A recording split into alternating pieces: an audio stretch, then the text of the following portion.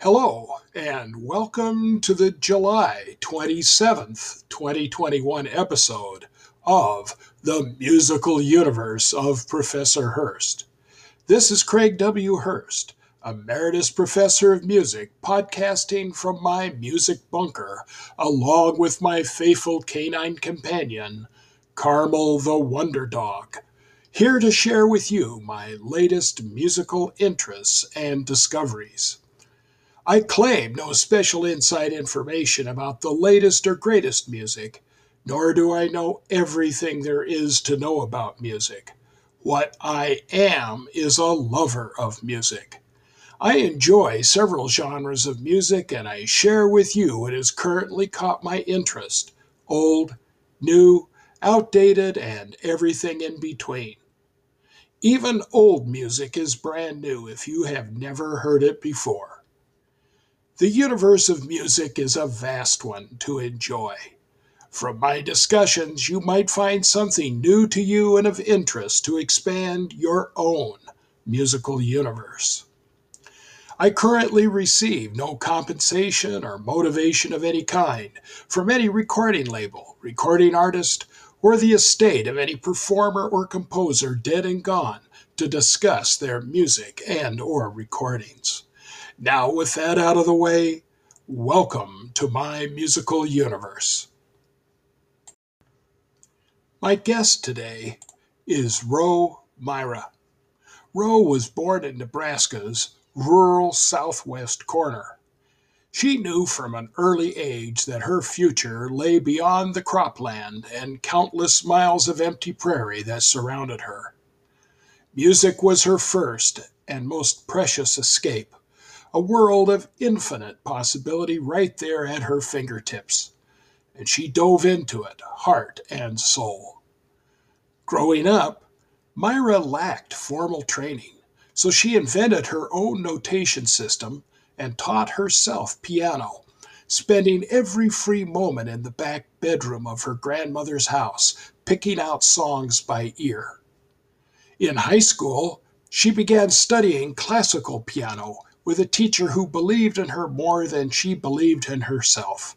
And by the time she hit 17, she was off to college to further her classical education. University seemed like the only way to get out of my hometown for good, Myra explains, but it still felt like something was missing.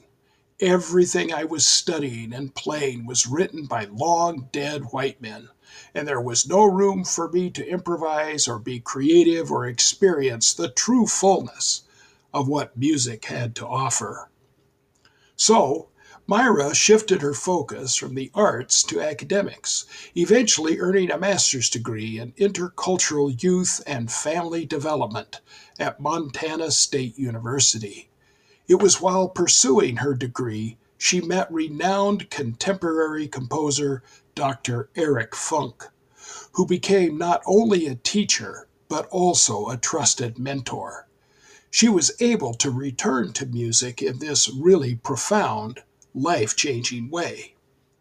Yet, Myra still felt a lingering guilt around her passion for music, like it was a selfish pursuit in a world so full of hardship and suffering. So she continued to dedicate herself to more traditionally altruistic causes. She helped launch an education and healthcare nonprofit in Buenos Aires, worked with an international aid group distributing wheelchairs and mobility devices around the world, and taught underprivileged students in impoverished communities through the nonprofit Teach for America. I was having a hard time coming to grips with the idea that I could also have a meaningful impact on people through my songs, Myra explains. But Dr. Funk really opened my eyes. He said to me, "You can keep on running away from music if you want to, but you are music and you can't run from yourself." That helped me realize that what the world needs more than anything is people who are fully alive, and I'm never more fully alive than I am when I'm writing music.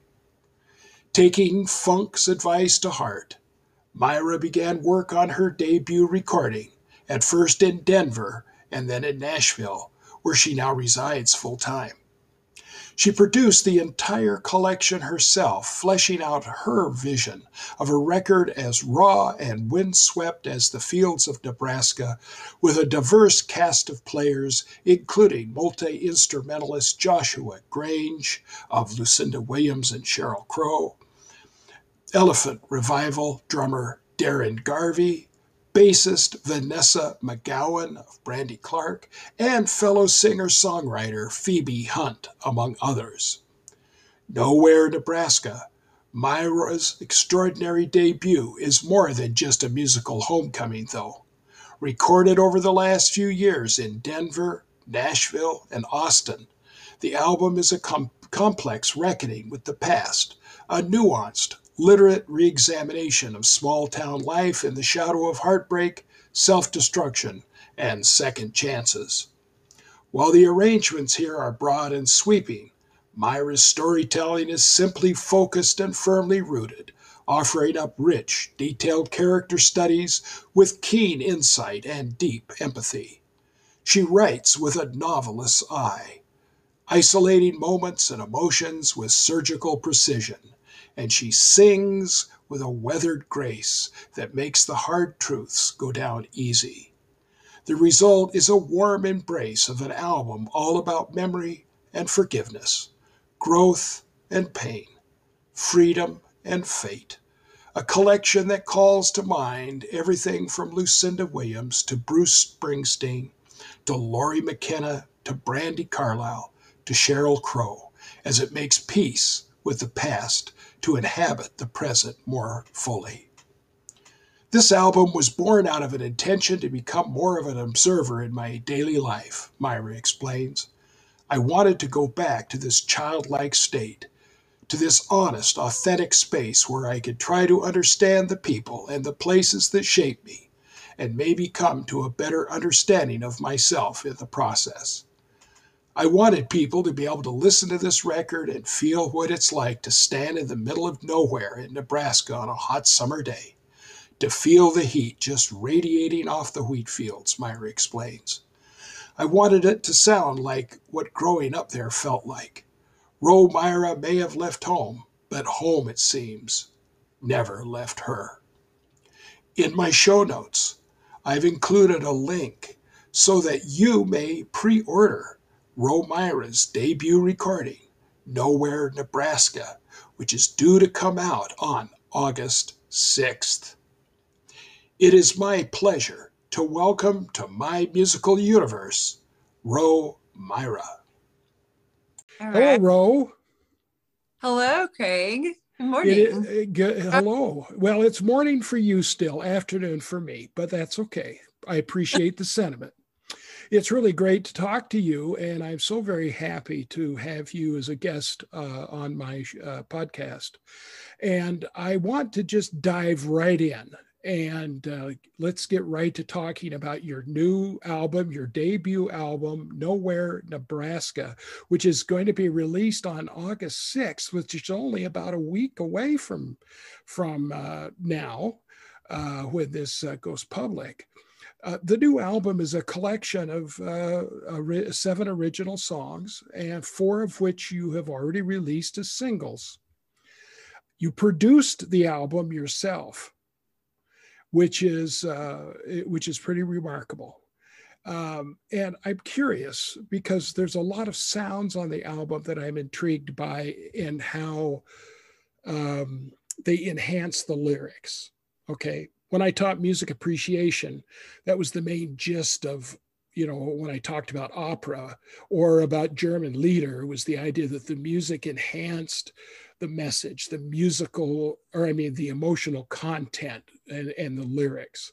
So when you were recording your album, did you make specific requests for the sounds the other musicians on the recording contributed, or request input from any of the other musicians? Oh, yeah. Well, that's a really good question. I think as a producer, it's important to have a sound vision while still leaving space. it's important as musicians that we have space for a conversation. And I was so fortunate to be able to work with so many incredibly talented musicians and sound engineers. And this album would not have been possible without them, right? And so the outcome that you're hearing is it's both. It's both me having a vision as a producer, but also the musicians having space to express themselves creatively and, say what they want to say. Mm-hmm. Mm-hmm. Well, so then was this a completely top-down effort, or would you feel comfortable saying that it was a collaborative effort under your direction? Oh, yeah. I mean, just from knowing the backstory of almost any record, you would have to say that any record is a collaborative effort, right? Mm-hmm. And anything that ends up turning out really well, it's never a top-down sort of effort. Everyone is on an equal playing field, I think, and Mm-hmm. has their voice being heard, and they have something to bring to the table. And so I definitely have to give a big shout out to Joshua Grange and Patrick Hertzfeld during the pandemic. These two were just really helping me to carry the record over the finish line. And, just a lot of collaborative effort was made. And, originally I hired Grange just for pedal steel because I was encouraged to hire him like 5 years ago. I finally just, got around to it. And he ended up playing several different instruments on the album, and just really, really well. It's not that he is just proficient in these instruments. He has something really incredible to say with each instrument. And it's probably why, he's gotten to play with, and still plays with Lucinda Williams. He was playing with Sheryl Crow for the longest time, and Conor Oberst, Mandy Moore, Mm-hmm. musicians like that, they have something to bring to the table. And so I was very honored to have so many incredible people on my team. Mm-hmm. Well, we sometimes underestimate the value of the side people. And week before last, I have a personal friend of mine who is a studio musician in Los Angeles, who has played on, I can't remember how many Grammy nominated and Grammy winning albums as a sideman. He's recorded all kinds of stuff. He did an album with the Dixie Chicks, or the Chicks, they're now called. And he's also done a lot with a huge star, Latin star in Central and South America. And he even told me a great story about a Nigerian reggae performer. Anyway, my point is what Terry said when I asked him about, do you have any tips for any young aspiring musicians who might want to do what you do?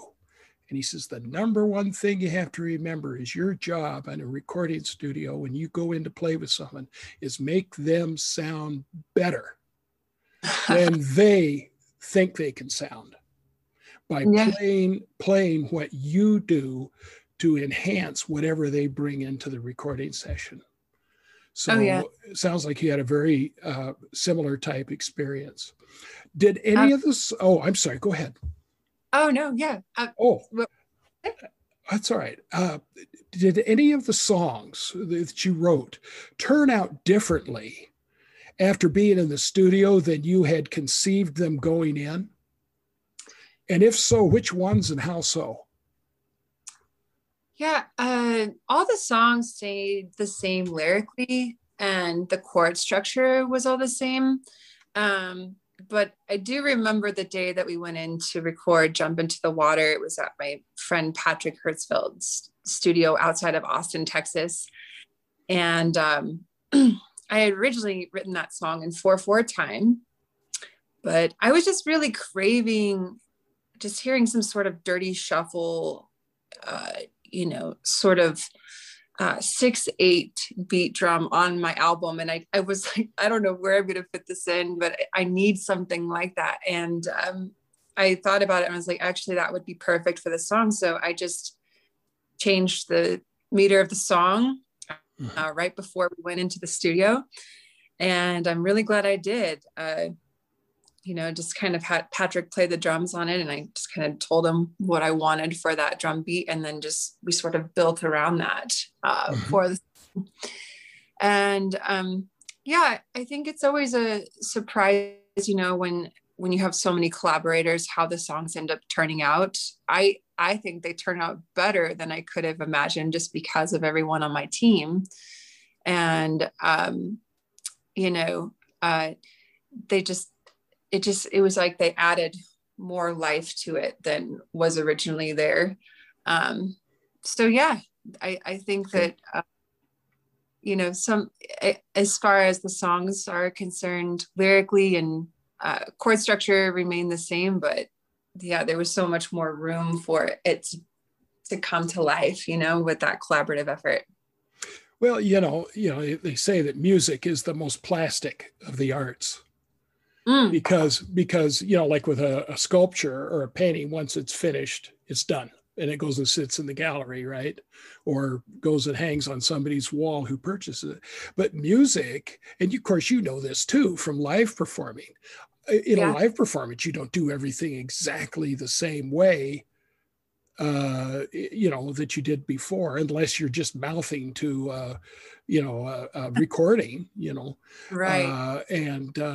So that's always really kind of a great thing. The other thing is, and we all understand as musicians, is there's a lot of things that happen in between the notes, so to speak, that aren't written in the music, but as musicians, we take that as a guide. I used to describe to my students in my lecture classes that a musical score is sort of like a recipe for a chocolate cake. Okay? In other words, let's say we're looking at a Beethoven string quartet, and Beethoven had a particular recipe for the kind of chocolate cake he wanted to make. But as we're making the chocolate cake according to Beethoven's recipe, we might want to change it up just a little bit. Maybe not enough to where it isn't a chocolate cake anymore, but it is something that is still somewhat uniquely our own. And I said, that's really kind of how music happens, because things are open to interpretation, and why great conductors become great conductors of symphony orchestras, because they bring a new vision or a new sort of life to music that's been around for hundreds of years. Yes. But I don't think that's any different with contemporary music, especially in a live performance. Yes, there has to be room for spontaneity. Yeah.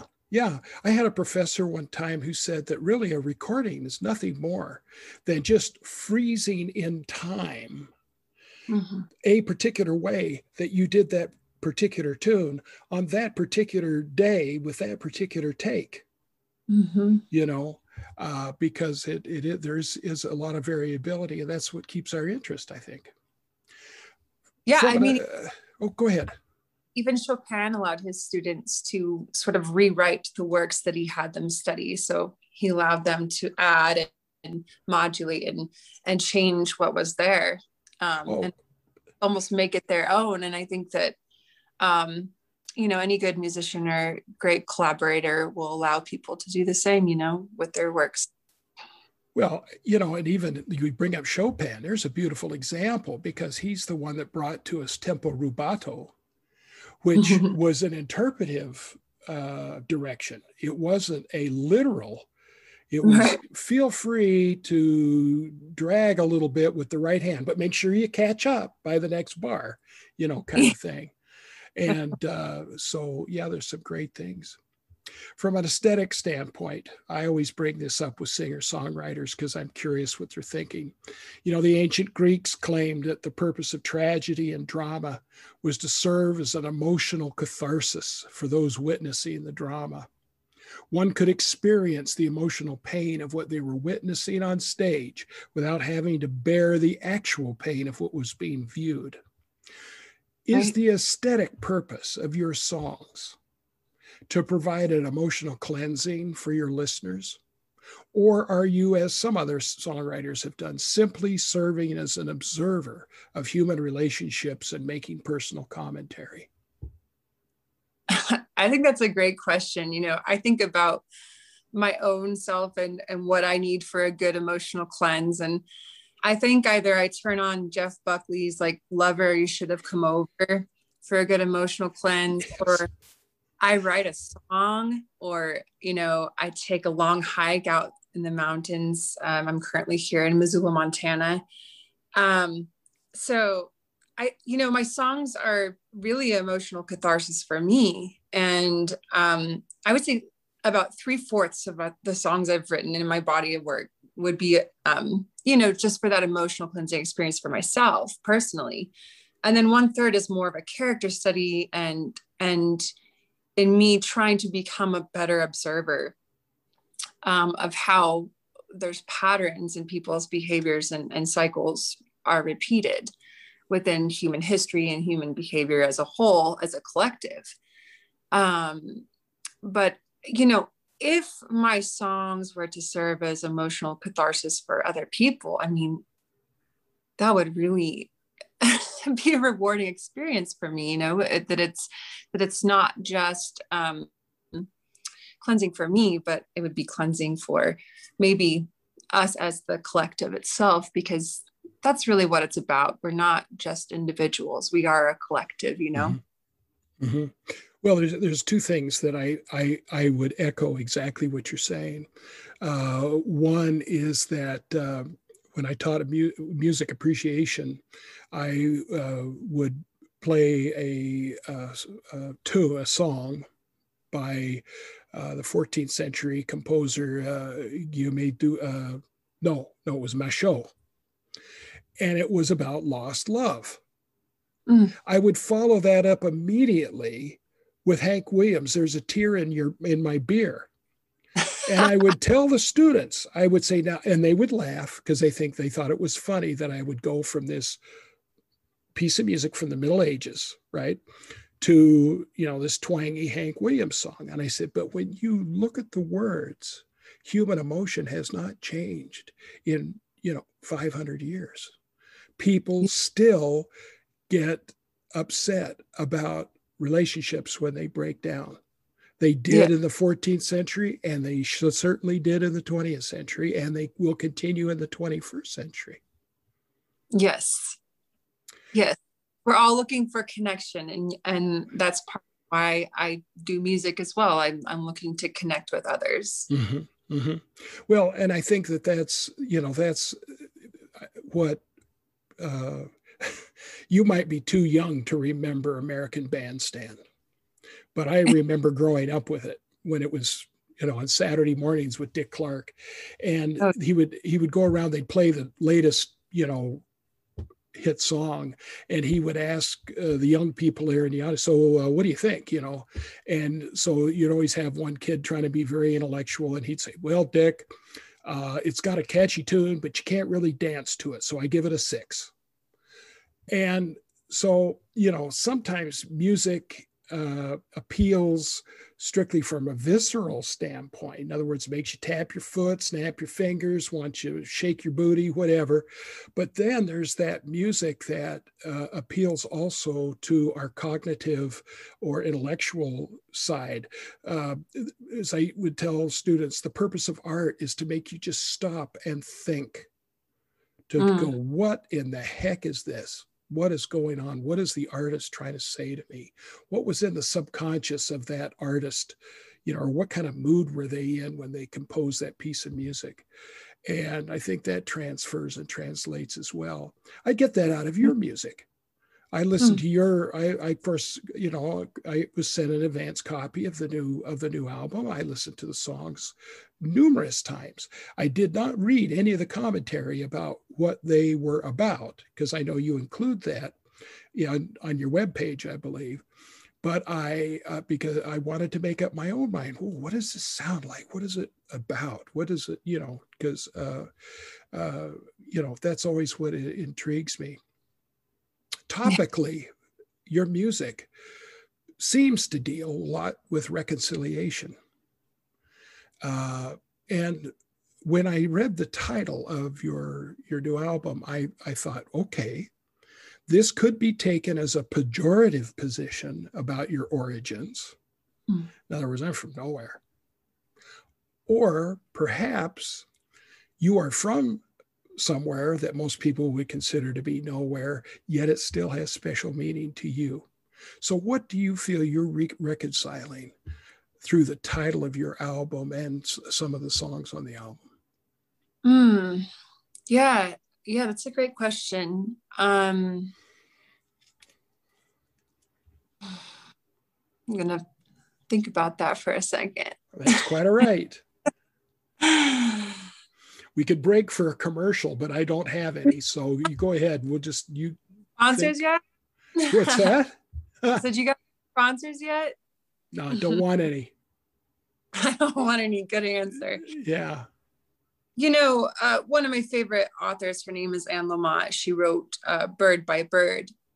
And in that book, she is encouraging writers like myself to, as an exercise, just go back to our earliest memories and start writing in chronological order. And so really that's what I was on a quest to do. I was on a quest to just write from my earliest memory in order. And, my origin is Nebraska, a tiny little town just right on the border of Colorado and Wyoming. And there's really nothing there. And, a lot of times the joke is that it's just nowhere Nebraska. Especially when people ask where I'm from. Like, oh, you're never going to know where it's at. But yeah, I just wanted to sort of go in order of like my earliest memory and explore that and explore where I come from. And, in this exercise, I started to get more into Seneca the Younger as well while I was doing this. And one of my favorite quotes from him is something like, we suffer more in imagination than we do in actual reality. And so I think by doing this exercise and writing in chronological order, I was able to sort of explore my past, because I think a lot of our suffering comes from sort of ruminating on the past. And that's just in our imagination now, right? We're here, we're fully present. And so I think in writing this album, you've asked a really good question. I think it's really just creating some characters and allowing them to sort of reconcile their past with their present. And I think through that exercise, just becoming more whole, that's the internal work we all get to do as humans. We get to recognize that a lot of our suffering at this current moment in the 21st century, for most of us, is just in our imagination. It's just something in the past. And by reconciling our past with our present, I think it can help us to just be more present as people. And that's what I really want for my life. I want to be more present in every moment. Now that's caused me to think of another question to ask you. It wasn't on the list I've submitted, so if you don't want to answer it, that's okay. But you've really got my curiosity and got me thinking. So, right. Would you consider your new album, Nowhere, Nebraska, to be more historical fiction or an autobiography? I think it's a combination of both. I think I think that you can sort of explore something that is something that has happened to oneself or to yourself, in this case to myself, but you can create characters that are representing that, and in that you can explore it maybe to an easier depth, right? It's easier to get to that depth because it becomes less personal, and it's more you exploring it through the avenue of a newly formed character, if that makes sense. Sure it does. So I think it's probably both. There are definitely fictitious pieces to it, but there are also pieces that are very personal in the songs. Mm-hmm. Well, I think we all have to start, even if we're creating fiction, we still start from our personal experience. I mean, like Jack London, when he wrote Call of the Wild, okay, it's a work of fiction, but he first went to Alaska and went through a lot of what, he wrote about in his book. Or I think about Jack Kerouac, another author who, revolutionized American literature, because his novels aren't really about anything other than his observations and kind of stories about people he meets and so on as he's traveling across America. And of course, he uses fictionalized names to refer to, actual people and so forth. But I think, it's interesting. It's like my wife and I right now, we're watching on Netflix a show called The Lost Kingdom, which is about Northumbria in the 9th century. Now, it's based on some historical fiction novels, but of course, there's always a certain amount of actual history that's there that, of course, next to music, history is one of my favorite subjects. So that's really good. But something else you said that I want to amplify, I think is so true, is about how we do create our own misery a lot of times. And my father, who's no longer with us, but during his life, he was a psychologist. And his license plate on his car was Halo Fixer, HALOFXR, because he felt like that's what he did for people, is he helped them kind of take a look at their past things from their present day objective self and go, see, you don't really have to be, kicking yourself for that. Yeah. Which is, we do that all the time. Anyway, yes. You also write music in the classical art music tradition. What works of note have you composed? I don't know if they're of note, but well, okay, of note to you at least.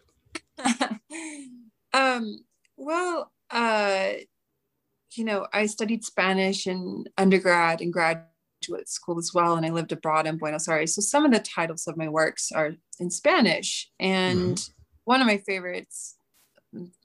personal favorites that I've written is called Fin del Otoño, which means like the end of the fall.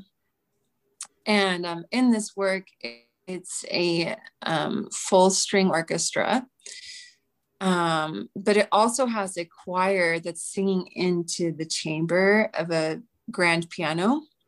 Oh, sure. And then that's being mic'd and sort of panned around like 7 speakers around the auditorium or the theater. And it also has a percussionist that's playing about 9 different drums as well. And, there's just, to me, there's nothing more freeing and liberating than sitting in the audience and hearing this piece that's only been in your head, and now it's being played in front of people, and it's alive. It becomes this reality, and as the composer, you can just kind of sit back and soak it all in, Well, it's no longer just ink on paper. It really has come to life. Or in this case, in modern day composing, it's like it's no longer those hideous MIDI sounds. Yes, there you go. You're hearing in Finale or whatever you end up composing in Sibelius. Sure. Yeah, it's like it's real and it's alive, and you know, it's human now instead of computer. Well, I'm curious to know then, how has your writing or your work in writing art music informed your songwriting in a more quote unquote popular vein?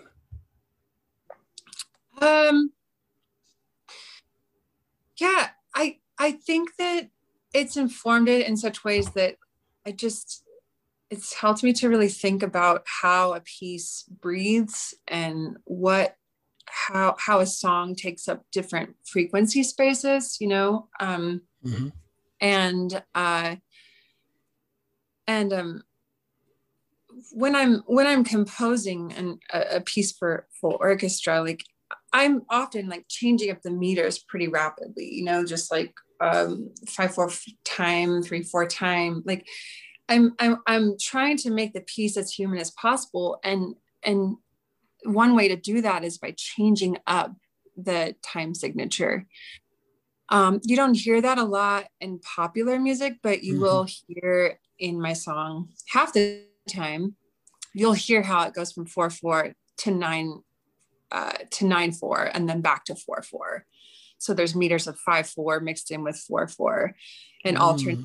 And so in that way, that's, you know, you'll kind of hear that influence of me being a classical composer, and sort of like taking how I change meters in that world into this world. But, you know, it's happening less so because it's, I don't know, it just didn't seem to suit all the songs in this case. But I felt like in half the time it was a good way to sort of create that human feeling of not being consistent, if that makes sense. Like, kind of throwing.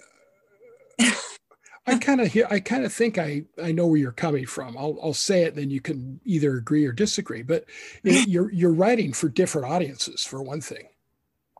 I mean, the audience to come and hear the string orchestra with the choir and the percussionist, that may be the same audience you would have for your new, you know, recording, the music you have on there, but it may not necessarily be the other way around. You know, popular music is popular not because it's of low quality, but rather because it's more accessible to a broader range of people. Yes. Yeah. You know, I mean, it's the kind of thing where, you know, it's like my students, when I taught them music caprice, I'd play them an instrumental piece. What do you think the first question they would ask me? Dr. Hurst, what does it mean? It doesn't have any words. Because that's what they're used to, right? Is listening to music that has lyrics, and their background mostly listening to popular music. And so my answer to that would always be, well, think of it this way. As you listen to the music, imagine that it's the soundtrack for the movie in your head. So when you listen to that music, what movie do you see? And that's what it means. Yes. Yeah. Do you have a recording of that string orchestra piece by chance, or is it on YouTube or anything like that? That is a project that I'm working on right now, because we did recording, and I don't know where that's at. Okay.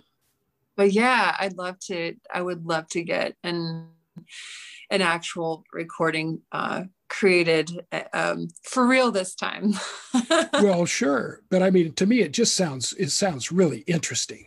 because I thirst for new and different sounds. And that idea of a combination of string orchestra, I bet the voices sound really ethereal, kind of as the sympathetic vibrations of the strings and the piano respond. I mean, I can almost guess what I might hear, but of course I won't know until I really hear your piece, because and it seems to me like it'd really be cool. And so I look forward to the day when it's recorded. Oh yeah. Yeah. Yeah. All You're right. definitely ethereal voices, because with the grand piano, we actually have a weight that's on the sustain pedal. So that's going to cause the voices to travel in a real way. Yeah. Yeah. There was a piece I used to teach. It was by George Crumb, called The Ancient Voices of Children. Oh. And it used some kind of an effect like that. And anyway, I don't want to get started. I could go on forever talking about modern music of all kinds, because I love all kinds of music.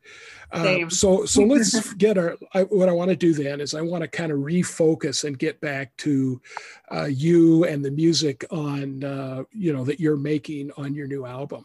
And I'm going to ask you, who are your models for your vocal style and quality? Oh man, that's so interesting that you asked that, because honestly, I don't think I've ever had one. My biggest goal was really just to find my own authentic voice. And I found it very hard to do that growing up, because the only training that was really available to me was classical training.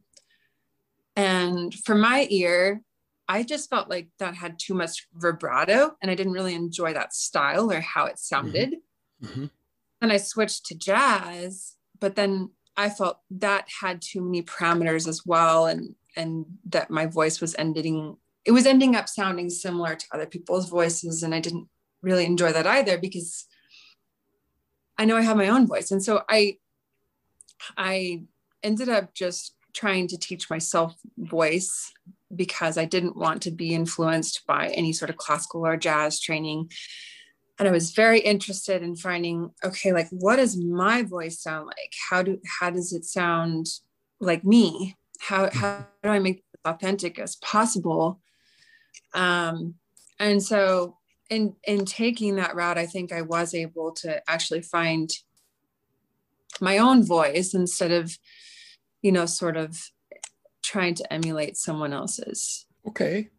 Well, that's a fair answer, because if you're you have to strive for originality in if you're not surrounded by a lot of different ideas and other people.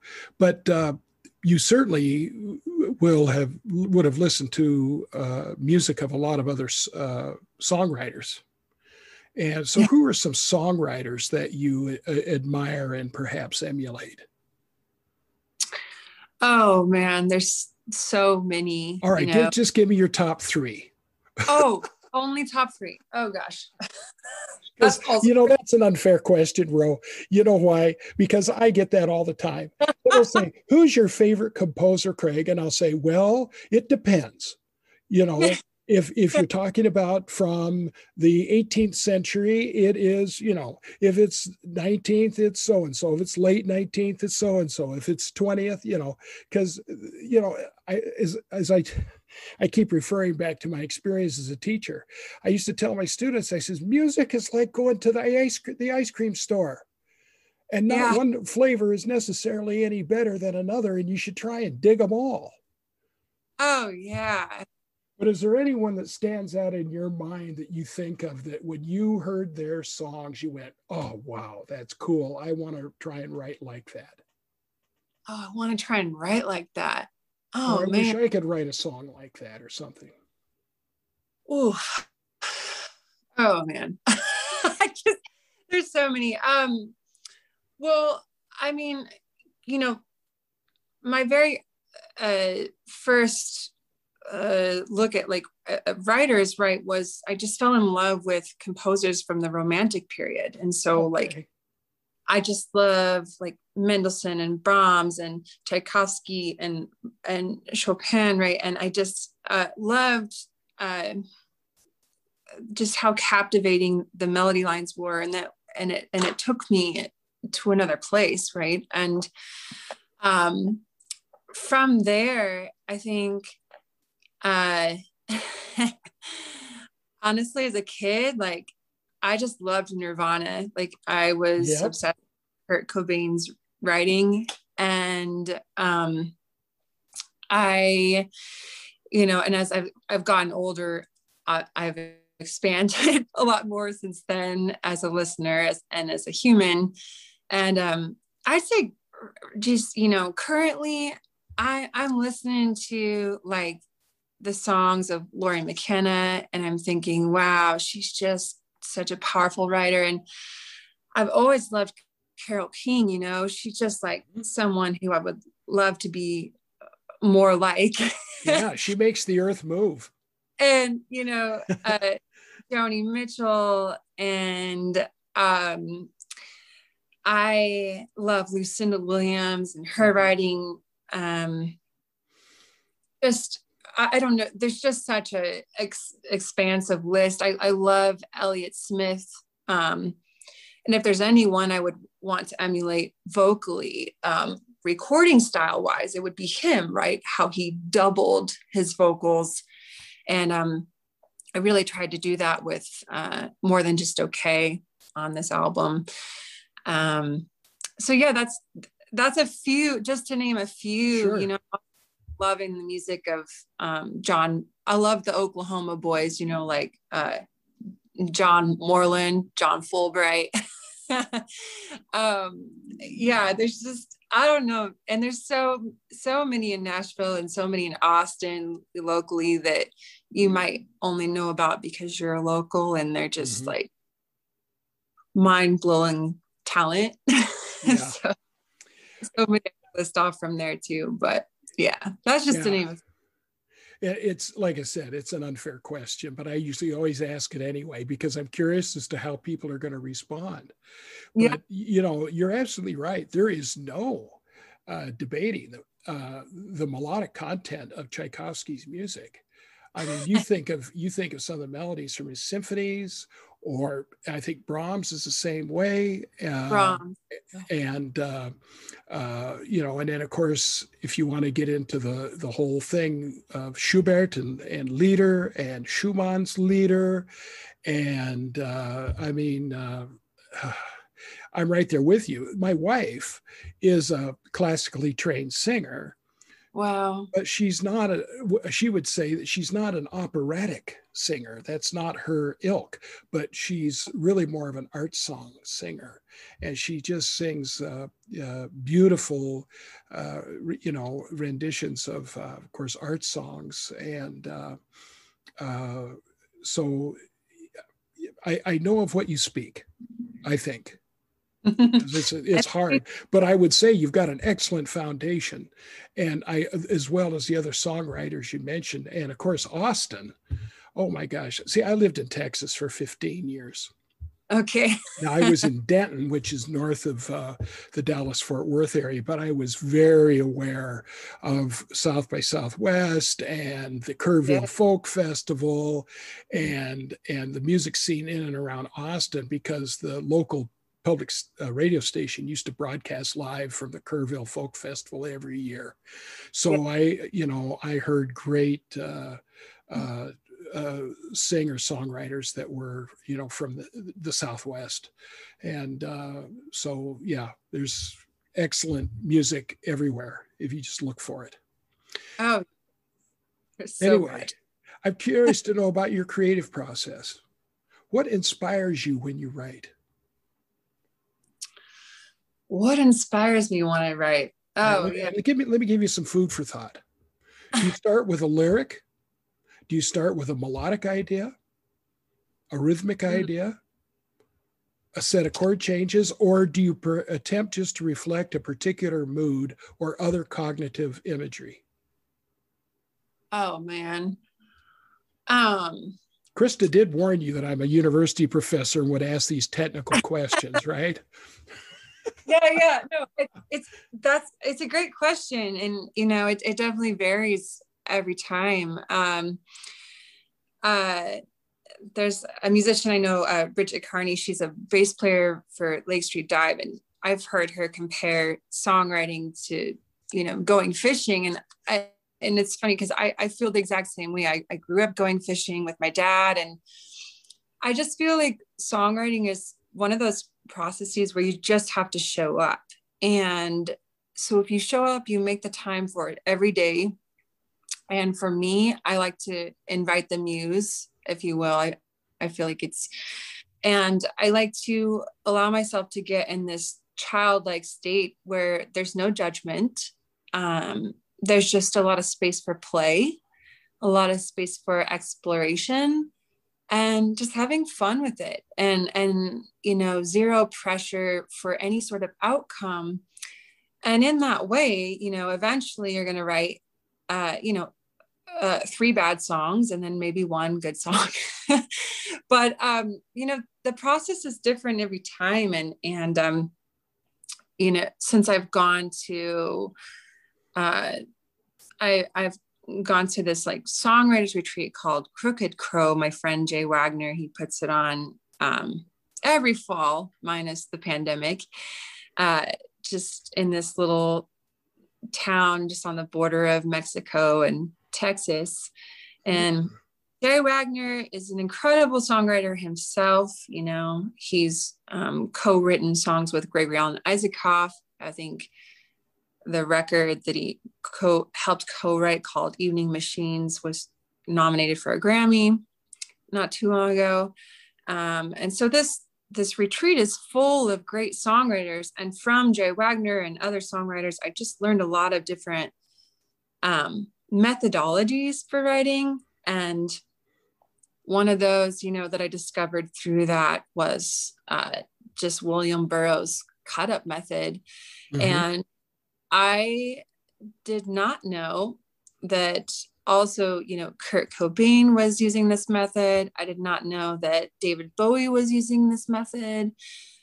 And, Kurt Cobain would go to Lawrence, Kansas and hang out with Burroughs.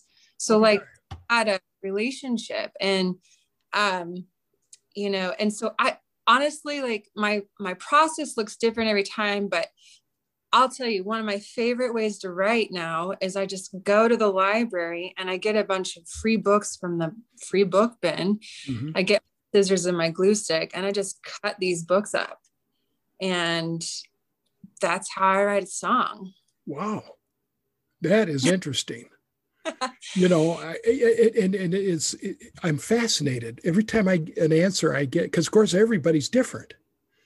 And it's interesting. I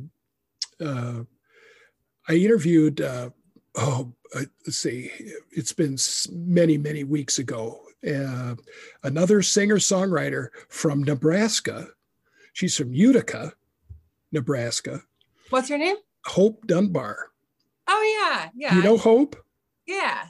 Well, Hope was on my show back in April, I think. Oh, cool.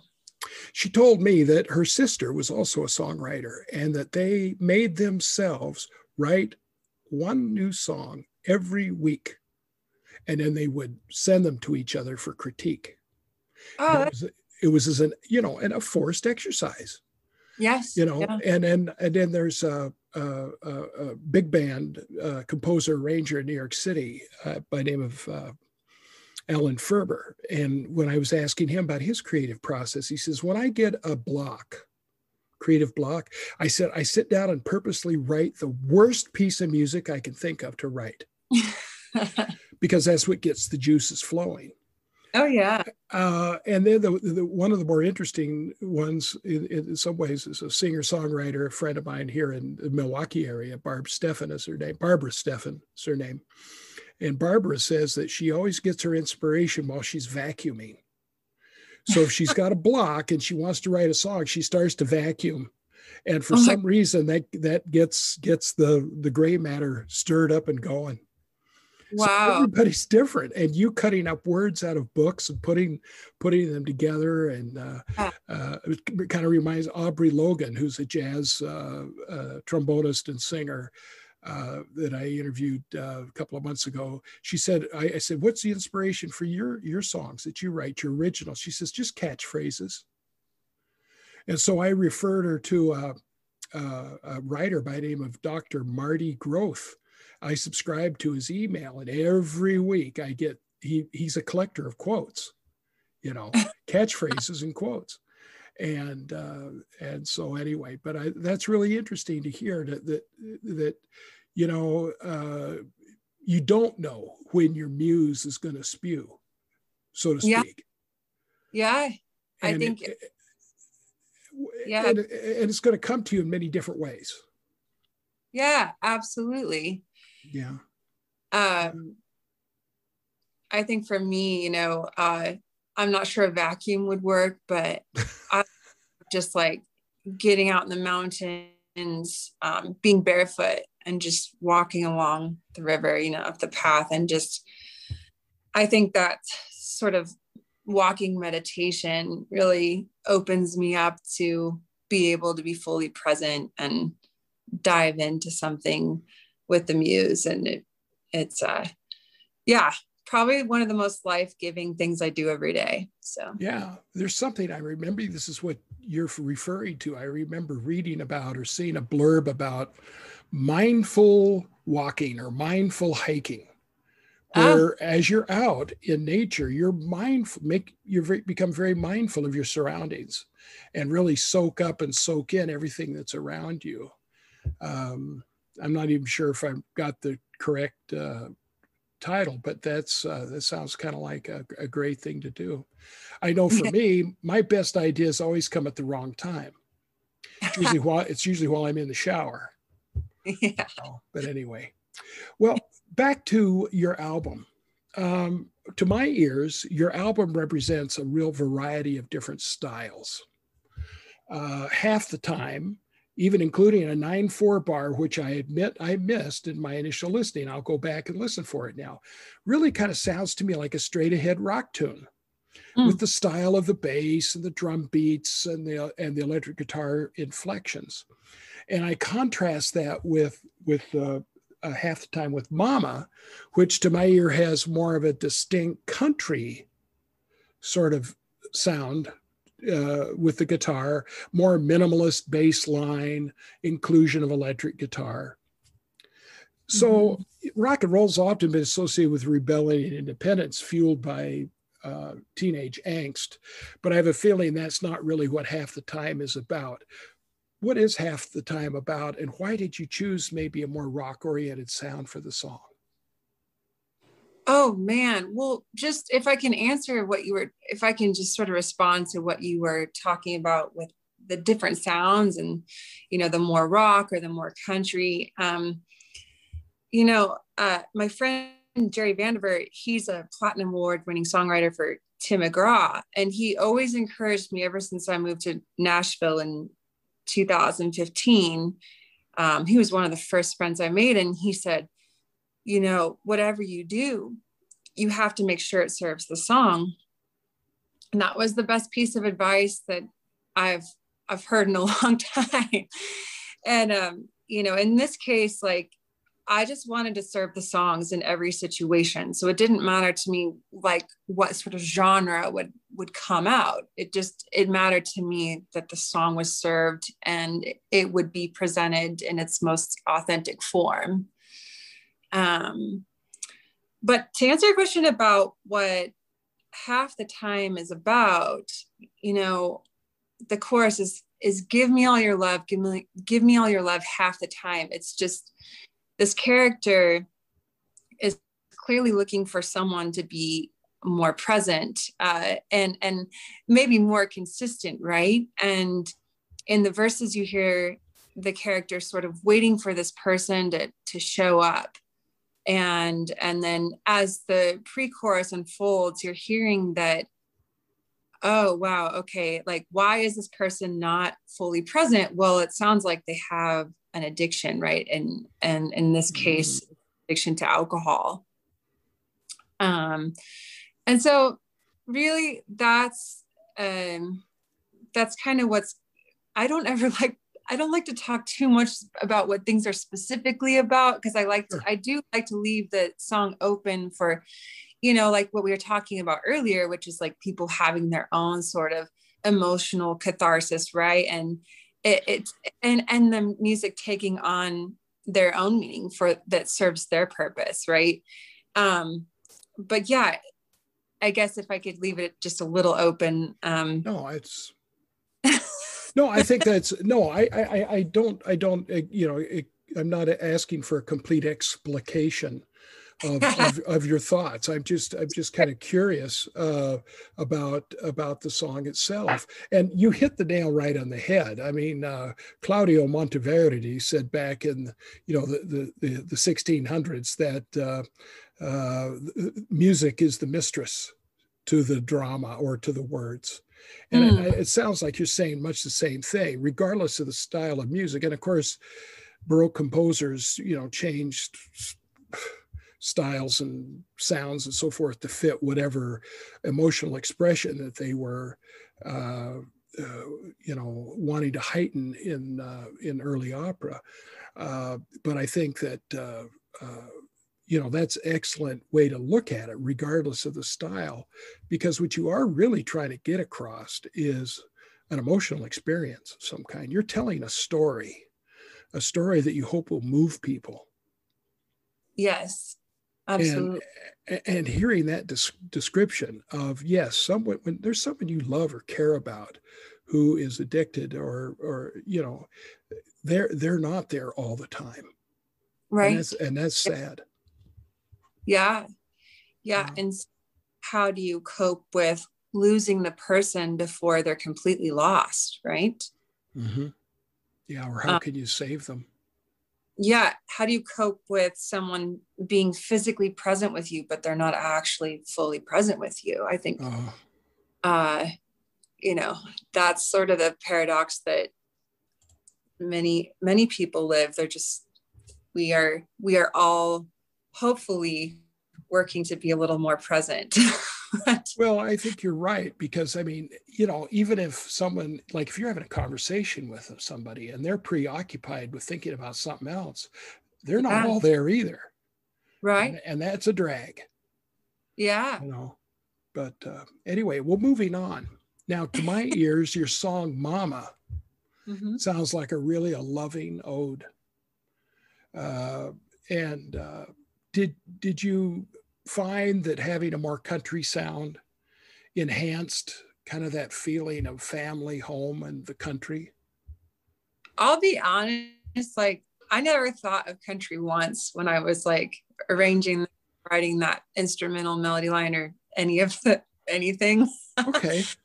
But that's cool that it sounds country. I mean, I just I don't know. Again, it was just more of like, okay, does this feel right? Mm-hmm. A lot of by what I go by is really feeling, Mm-hmm. Mm-hmm. I grew up in the classical world, and I remember some of the worst performances I ever heard of a classical pianist was someone who was clearly very technically trained, but you would be like, okay, I didn't feel anything. So I don't really feel like they're feeling anything or playing with any feeling. And so like, I guess for me, when I'm arranging a song, if it makes me feel something, then I feel like it's passing the test. Like, okay, then hopefully it'll make other people feel something too. That's kind of like my goal. Mm-hmm.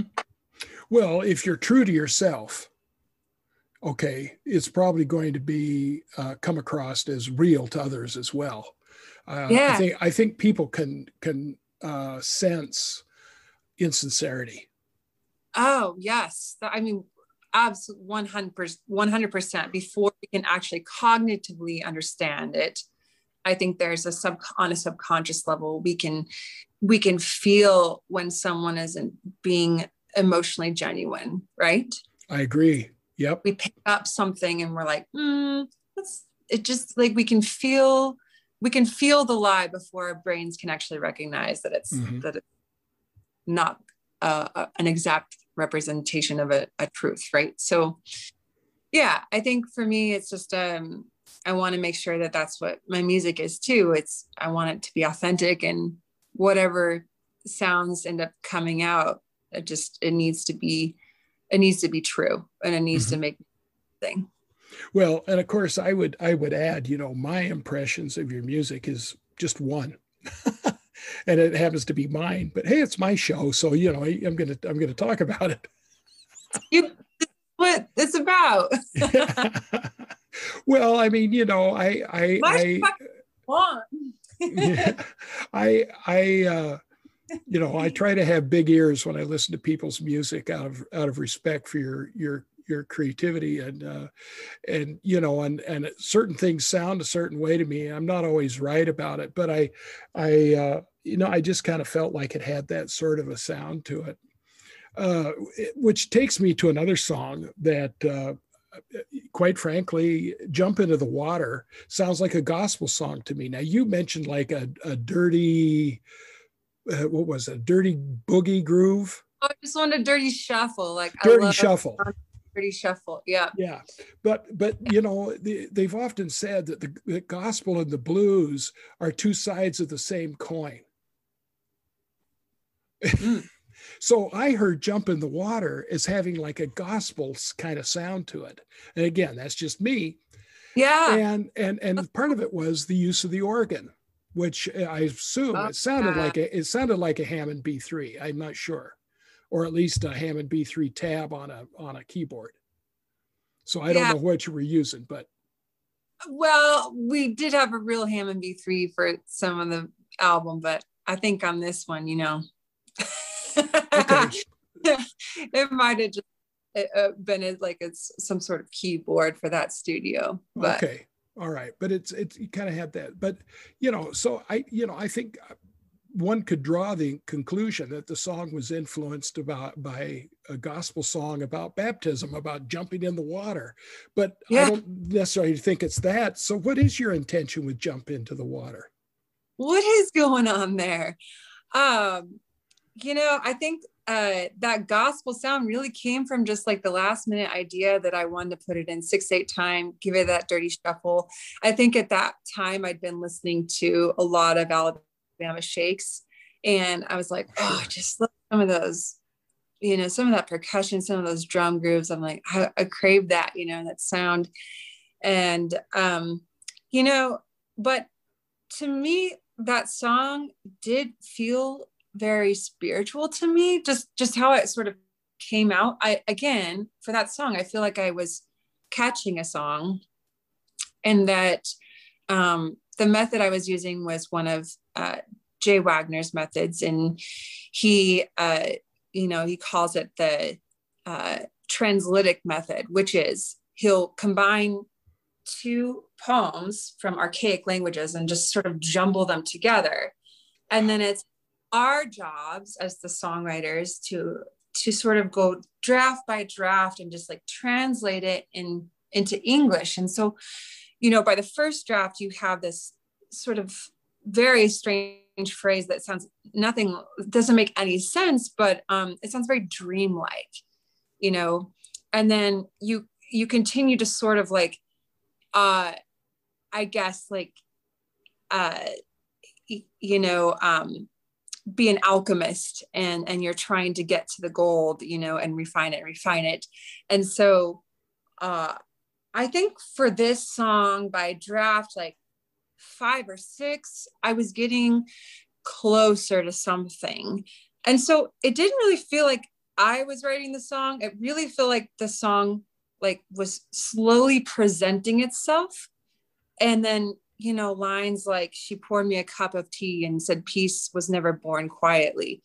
That's not really something like that's, I feel like came from me. It really came from this translytic process. And I feel like this song ended up almost teaching me a lot of spiritual lessons. teaching me a lot of deeper lessons that I needed to really hear, be reminded of, and relearn at that time. And so, yeah, it's interesting.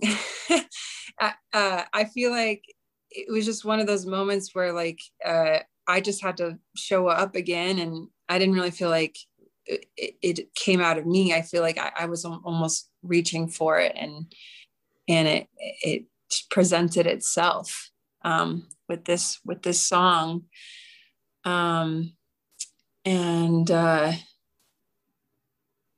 Yeah, I guess that's what I have to say about that. I feel like the song ended up being about just this human need to have a second chance. We need a lot of second chances. Sure we do.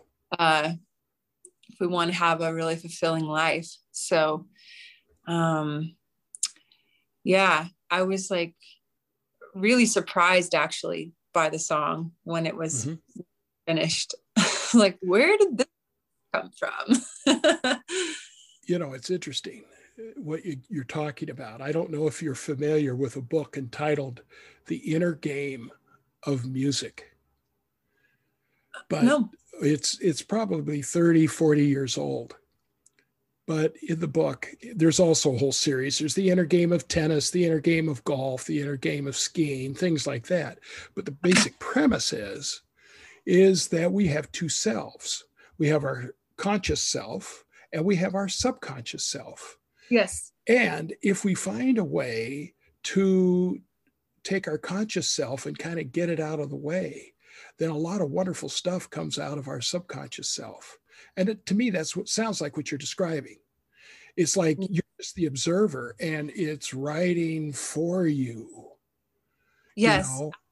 Yeah, 100%. I feel like this process kind of reminds me of what Carl Jung said about your dreams, just that the dreams are exposing what's really happening in your subconscious. And in that, I think there's lessons to be learned. And so through this process, it was very dreamlike in the words and the process itself. And it felt like it allows for whatever's in your subconscious to sort of rise up. Mm-hmm.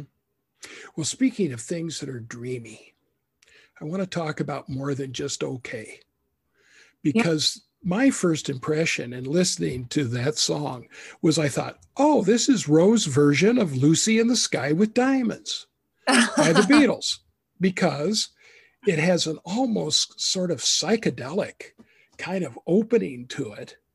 And then the vocal harmonies that you create are kind of like this really ethereal, kind of dreamlike sort of sound, which I really liked. I thought it was very cool. So would you talk a bit more about More Than Just Okay and what you were looking to express here? Yeah, sure. When I was a kid, like I would just always make up songs that were more than just songs. They were to reassure me that to not be scared or not be afraid, or that I could do something. It was just kind of like my way of being my own cheerleader, for I guess is what I'm thinking of. And so like this song was really birthed out of that idea of like, what was my younger self always telling myself? And that's where that idea is like, oh yeah, you're going to be more than just okay. And the way I produced this, I wanted it to sound like we were really recording out in an open field in the middle of nowhere, Nebraska, where I grew up, and I don't know if your bird sounds or, bird calls very well, but yeah. The open track, do you recognize what kind of bird that is? I'm sorry, I didn't. I mean, I wouldn't either if I hadn't grown up in Nebraska, but that's the Western meadowlark call. And so, that's the bird that I would wake up to almost every morning. That's the sound I would wake up to is that call. And, and then I wanted it to feel very dreamlike. And so I tried to emulate Elliott Smith's style of the double vocal. And then I think what made it the most psychedelic, though, again, I'm going to like tip my hat off to Joshua Grange, because he then ended up adding some incredible pedal steel and some string parts that really just elevated the song and took it to a whole new place that it needed to go.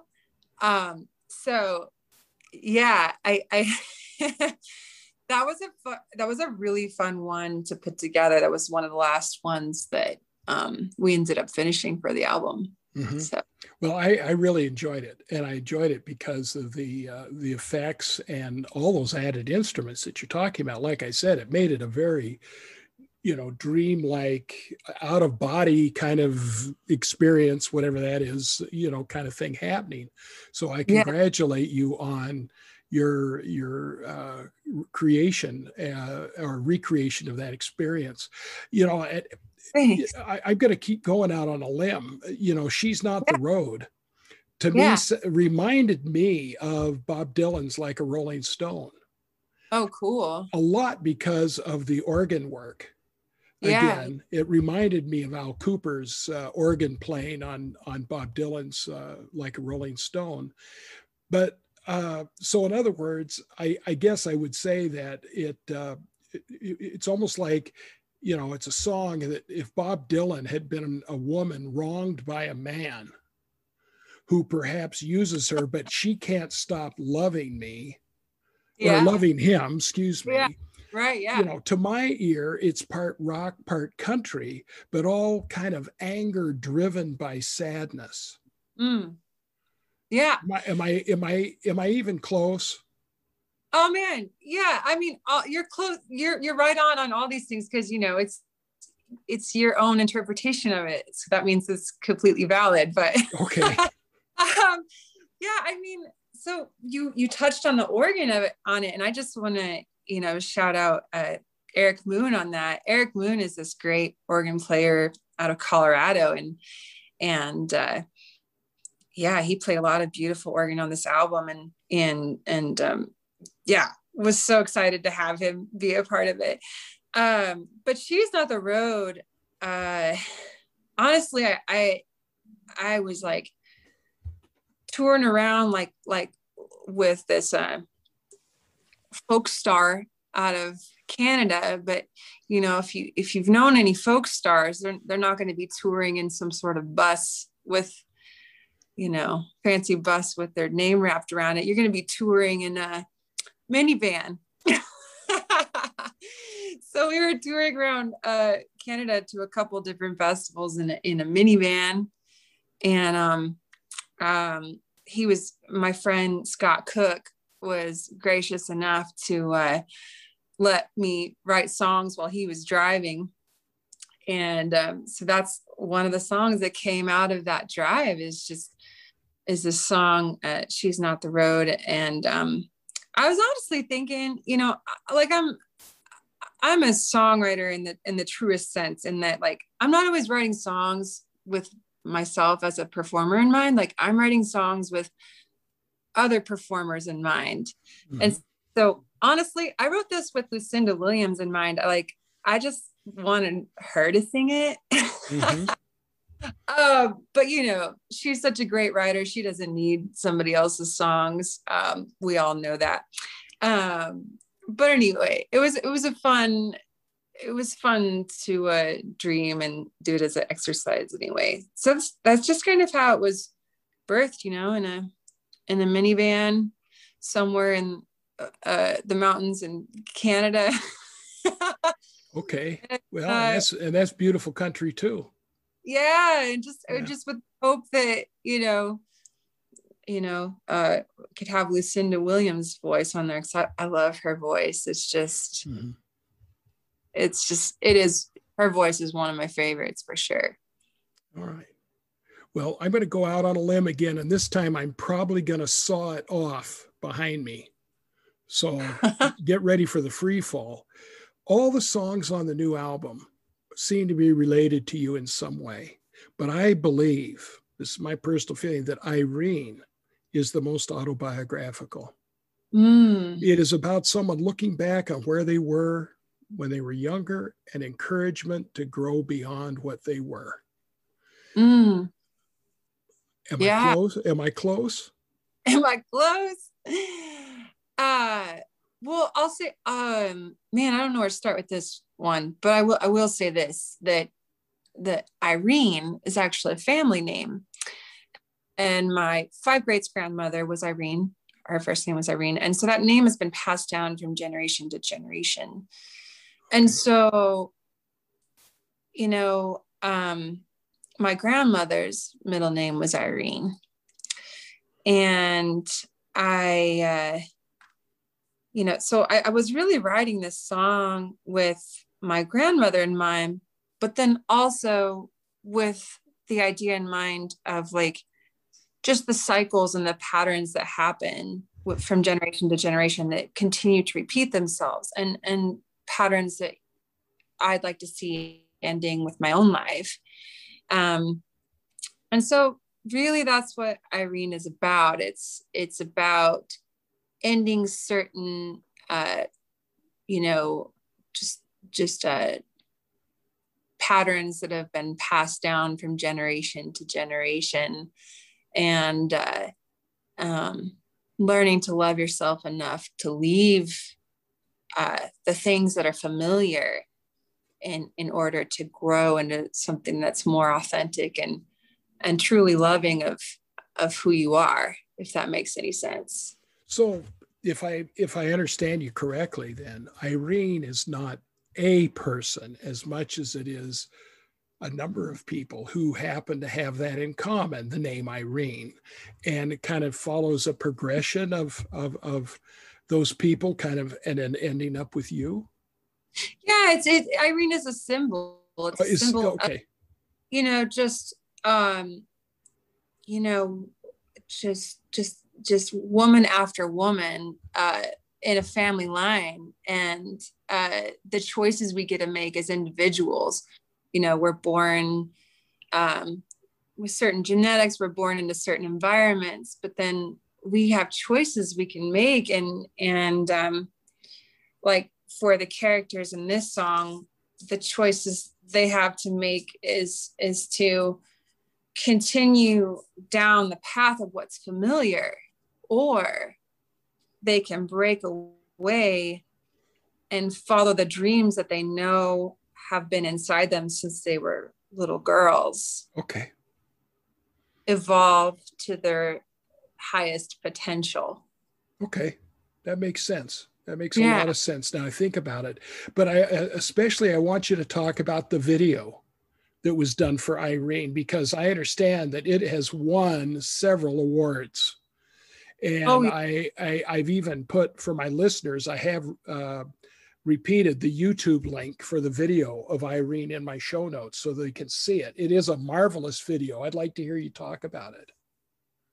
Oh, yeah. I don't even know where to begin, but I'll begin with Ben Hess. He's the director from Sly Fox Films and out of Fort Collins, Colorado. And he's just an incredible talent. I was so grateful that he loved this song enough to, collaborate with me and create a vision and a storyline that really resonated with me and with the song. And it's just what he did was just powerful and incredible. Well, the imagery is certainly powerful. That's what I'll tell my listeners. They need to watch this video. Yes. Yeah. I will say, and the cast and the crew, like I just felt so honored to work with such immense talent, and they were a lot of fun too. So, gosh, where do I even expand there? I don't know what specifically should we talk about the video?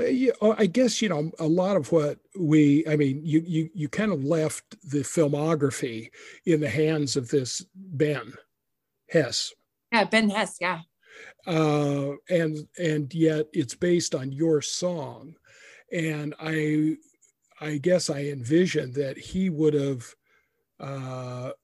selected with your approval or input the particular images and how they were presented. Yes. Yeah. And then whatever you put together has been recognized. I can't even remember all the different awards that this video has already received. And I know it's listed in your biographical information, but let's, to save time, we just say that it's won some numerous awards and prestigious ones. So yeah, a couple out of California, I guess, and then one in Colorado just recently. So yeah. It's pretty exciting. Yeah, I'd love for everybody to see it who hasn't seen it yet. I'm just really proud of the work that everyone created together. And, I'm also very proud of how my hometown came together and really helped us create this, from the folks at the Good Hand Theater in my hometown in Kimball, Nebraska, where they, were so gracious and opening up for us and putting my name in the song on the marquee, to the Atkins family who allowed us to film at their incredible family farm. That's a historical landmark and all in and of itself. And to my parents' neighbors who were like, yeah, you can borrow a truck for the film. That's not going to happen in a big city. You're going to have to pay. And, if we had done this in Nashville, I know for a fact, we'd have to pay for the locations. We'd have to pay to rent the truck. And, we're filming in my hometown and everybody's like, yeah, what do you need? And that's just really the blessing of growing up in a small town, is that, yeah, there is that community and people we're very supportive, and very kind and generous. So yeah, the video ended up being beautiful, and it would not have been possible without, the crew and the cast and the director, Ben Hess, and the incredible community that is my hometown in Kimball, Nebraska. So, well, I'm sure they're all very proud of you. I mean, all of them, because they had a part in it, but you're the reason that it happened, because you wrote the song. And well, you wrote the song. Without the song, there wouldn't have been a video. There would have been something that everyone could have felt a part of. So there's probably a lot of pride there for you. So congratulations on that. Oh, I appreciate. Yeah, thank you. Thanks, Craig. That's very kind of you. No, I don't give praise out lightly. I like to encourage people, but I really believe your videos is very much due the praise. I almost hate to kind of switch gears, but and we're just about done. So hang in there. But your song "Railroad Weed" brought to mind a book I've read, because your "Railroad Weed" is, it's a song about smoking pot by the railroad tracks, or at least that's what I heard in the song. But I'm wondering if there isn't something deeper here. And the deeper is related to a book that I read by two Princeton University economists. It's entitled "Deaths of Despair and the Future of Capitalism." It was published in 2020. Oh, yeah. The authors identify the rising death rate since the 1990s among white working class Americans between the ages of 45 and 54, and deaths that are related to alcoholism, drug abuse, particularly opioid abuse, and suicide. The first two more or less being suicide in slow motion and an actual suicide.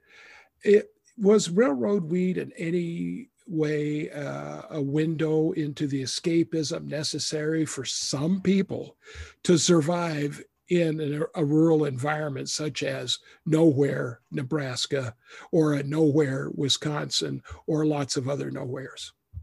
Yeah, I mean, I think we all have our escapes that are necessary. It's just a matter of, do we live and we dwell in that place, or is it just like a temporary thing, And railroad weed, you know, while it sounds like it's maybe just about smoking pot, there's a lot more to it, you know. I grew up in a little farming town, soon to be dried up oil town, and it was really hurting in the 90s and early 2000s, like you know, because there was this changeover into more like corporate farming. And so my dad was an organic farmer before it's cool to be organic. And he was a conservationist. He planted trees, and it's all he knew his entire life. He had been running his family farm that had been passed down from generation to generation. But suddenly we found ourselves in these decades not being able to make the same sort of living that, you know, our ancestors have made or generations before us had made. It was, you know, small farms were struggling to stay alive, to stay operating. A lot of people had to file for bankruptcy. Some farmers, you know, it had to end up going corporate just so they could survive and get the money they need to continue to get the equipment they needed to continue to run the farm. And, you know, my dad just held out. He was like, no, this is what I believe in. This is how I've always ran and operated. And he just kept operating the only way he knew how. And so really this song is about that struggle that I witnessed as a kid, just seeing so much loss and, you know, these old dreams that were passed down from generation to generation to be connected to the land and to cultivate the land and it sustain you, you know, slowly that was slipping from our hands to where it felt like, you know, just barely hanging on. And so, yeah. And so in the chorus, right, there is that element of escapism to escape from this grim reality that we as farmers can no longer sustain ourselves the way that our families have always understood was possible. Yeah. So that's the deeper meaning there is just, well, you know, Wisconsin is a very much an agricultural state too. We've seen similar kinds of things here. Failure of farms, dairy farms, but even on the industrial side, in a community about an hour from here, Janesville, Wisconsin, General Motors had a big plant that they just closed down, put like 3,000 people out of work, you know. wow. And so, you know, that sort of thing has been going on all over the country. And that's one of the things that these authors in this book, it's a very enlightening book, kind of talk about is the lives of despair the deaths of despair that many people are living because times have changed and the pandemic hasn't helped, you know. Right. And I was going to ask you, you know, aside from the new album, what have you been doing to keep mentally, musically active, you know, during the shutdown because of COVID-19? Oh, mentally and musically active. Yeah. That's a question. So you don't go nuts. You know, I think having a dog helps. That not losing your mind. I've got this big red and white fluffy husky named Rudy, and he definitely has helped me to stay sane. But yeah, just always, you know, staying mentally sane, staying musically sane. Like I've said before, like I can't underestimate the power of just getting out in nature every day and connecting and just, you know, disconnecting from all technology and just taking in the smells of the ponderosa pine here and the sounds of like the northern flicker and all the other birds up here in Montana. Just is incredible. I would say like, as far as like projects that I'm working on, like I'm very excited right now. I'm working on, getting my music on TV and film and working with a sync agency to do so. And that's really exciting territory. I'm writing some new pop songs under a different alias. So that's a lot of fun. And I'm actually working on a whole new project that will involve me writing for strings. So that's something I'm looking forward to. I've always got like new musical projects on the horizon to keep me, excited and engaged and also connected to the people I love connecting with the most, which are musicians. I love just being able to have that musical conversation. And,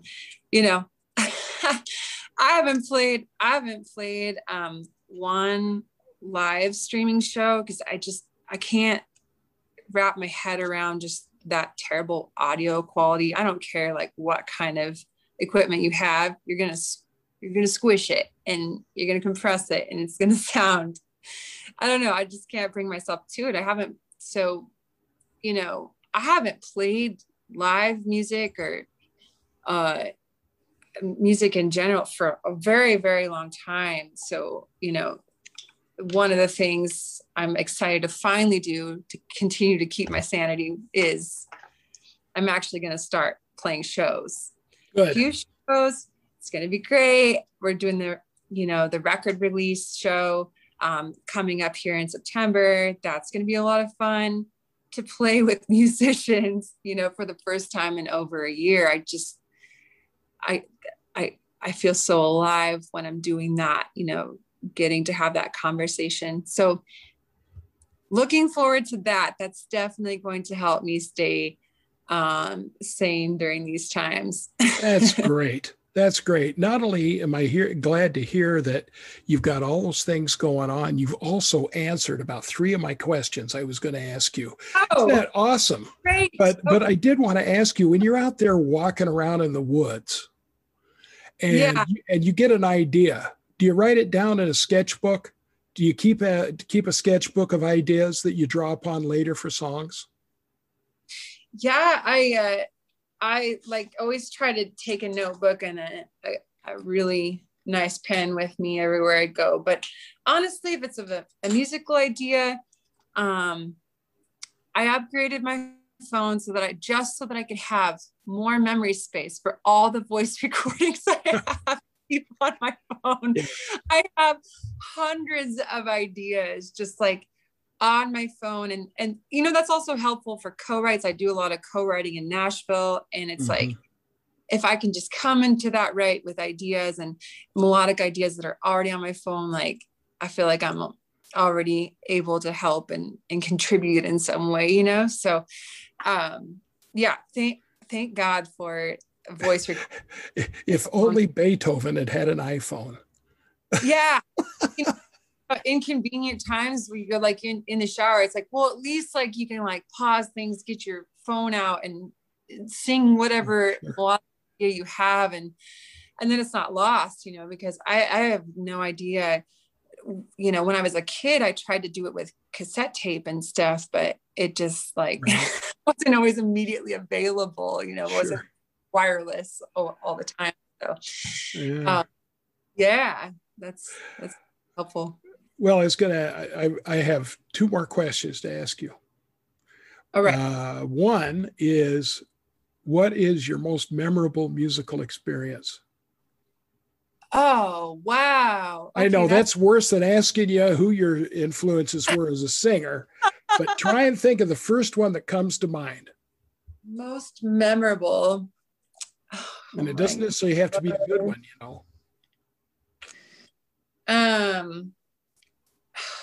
Is this like me partaking and listening to music, or me making the music? No, I'd say you making music. Me making the music. Yes. The most memorable. That's a lot of M's. I love alliteration. How can I answer an alliteration? Oh, that might be a little more challenging.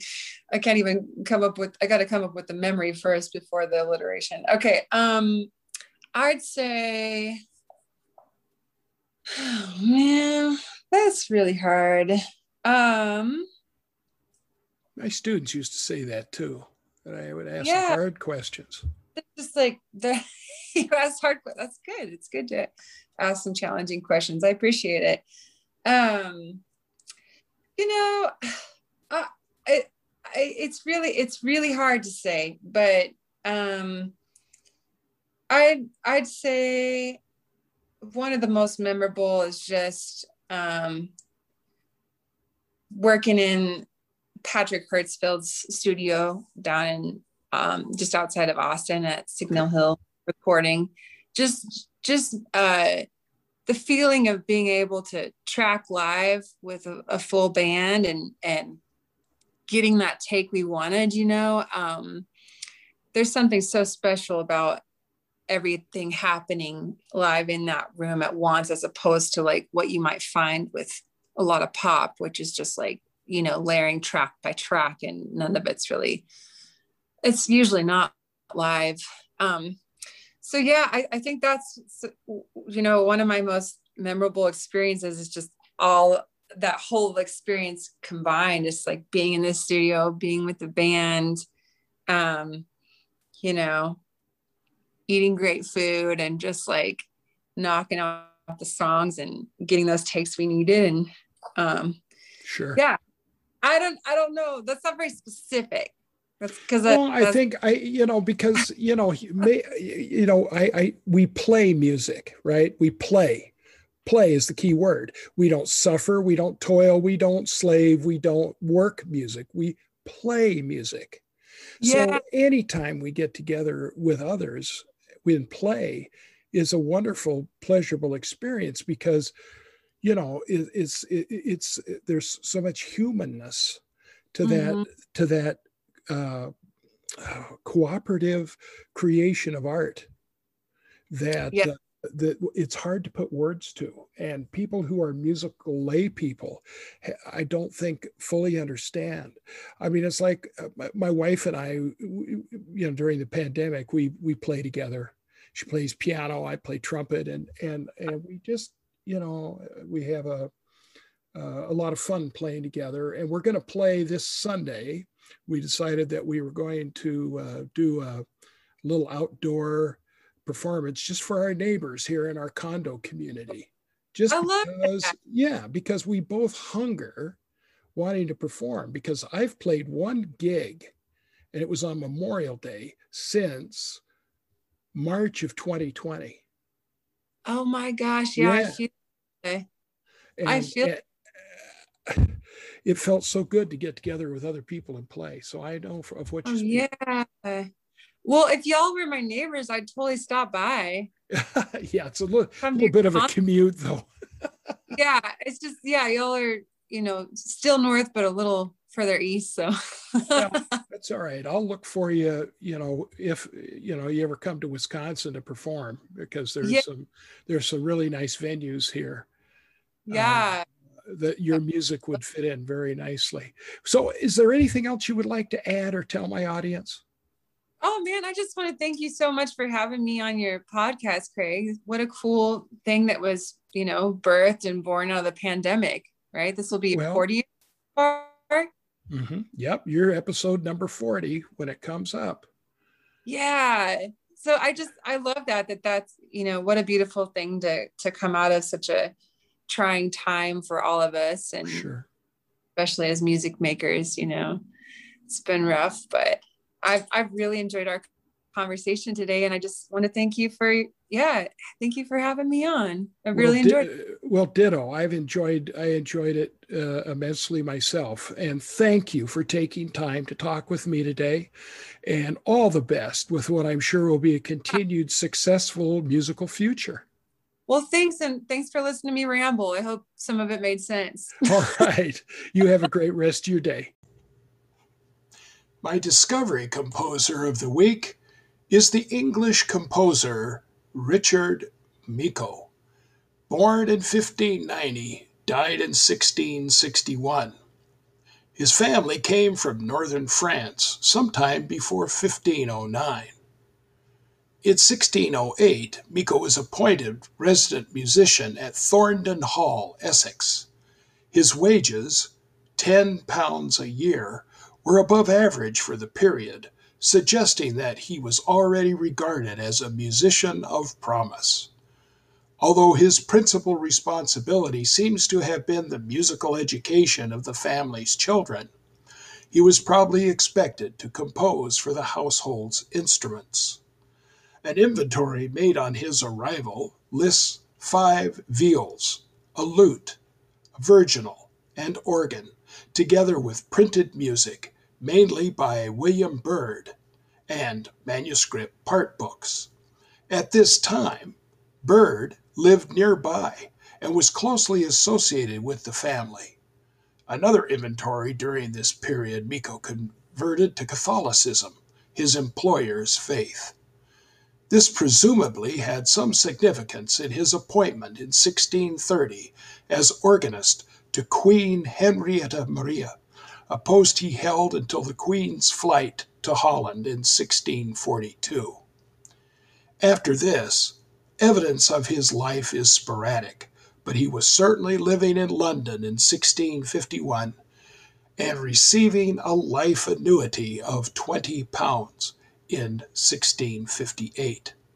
He was buried at St. Paul's, Covent Garden, on 10 April 1661. It is likely that Miko's extant music dates from before 1630. His music is conservative for its time, being stylistically closest to that of Alfonso Ferrabosco and Thomas Tomkins. He wrote nothing except fantasias and pavans, and seems to have had no interest in the lighter dance forms. He certainly made no forays into the fantasia suite, which was rapidly growing in popularity. Triple-time meters are notably absent, and homophonic textures appear infrequently. Of the stylistic fingerprints that can be seen throughout his output, the most obvious is a predilection for augmented triads, and less widespread, but nevertheless noticeable, are leaps onto the seventh of a chord. Possibly the most interesting of his compositions is the 5-part La Tralle, the title of which is derived from the text of the second part of Monteverdi's madrigal Vetene pur, crudel conquele pace, La Tralle, sangue le morti. It is divided into 2 sections. The first, an arrangement of the second part of the madrigal, and the second is Miko's response, in which he mirrors Monteverdi's descending chromaticism with an equivalent ascending passage. Miko's music was widely circulated in his lifetime, suggesting that he was a highly regarded composer. At its best, it displays deep feeling coupled with lyrical freshness. Both Simpson in 1665 and Roger North in 1728 ranked him among leading composers of consort music. The All Music Guide lists 8 of Miko's compositions as having been recorded. Aside from the All Music Guide listings, I would like to point out an excellent album consisting in its entirety of Miko's music by the Swiss Viol Quartet Concerto di Viole, entitled Pavans and Fancies for the Viols. In my show notes is also a YouTube link to a performance of Miko's Fantasia No. 6, performed by the Little Light Consort. That wraps episode number 40. My show notes, along with links to artist websites, recording label websites, YouTube videos of artist performances, are all posted on my Facebook page, The Musical Universe of Professor Hurst. Next week, I will be interviewing Raleigh-Durham, North Carolina-based Miles Travitz, who has made the leap from electronic dance music composer to singer-songwriter. Upcoming interviews will include my discussion with Los Angeles studio musician and baritone saxophonist Terry Landry, New York City-based folk Americana singer-songwriter Diana Jones, Hartford, Connecticut-based jazz pianist, composer, arranger, and band leader Jen Allen, and veteran of the Broadway Theater Pit Orchestras, several New York City jazz big bands, and leader of her own jazz group, Bonegasm, bass trombonist Jennifer Wharton. So don't touch that dial and stay tuned. If you have questions, comments, or a suggestion of an artist, composer, or musical style for me to consider, you may email me at hurstc@uwm.edu. So until next time, this is Professor Craig W. Hurst and Carmel the Wonder Dog signing off from the musical universe of Professor Hurst. Have a great day.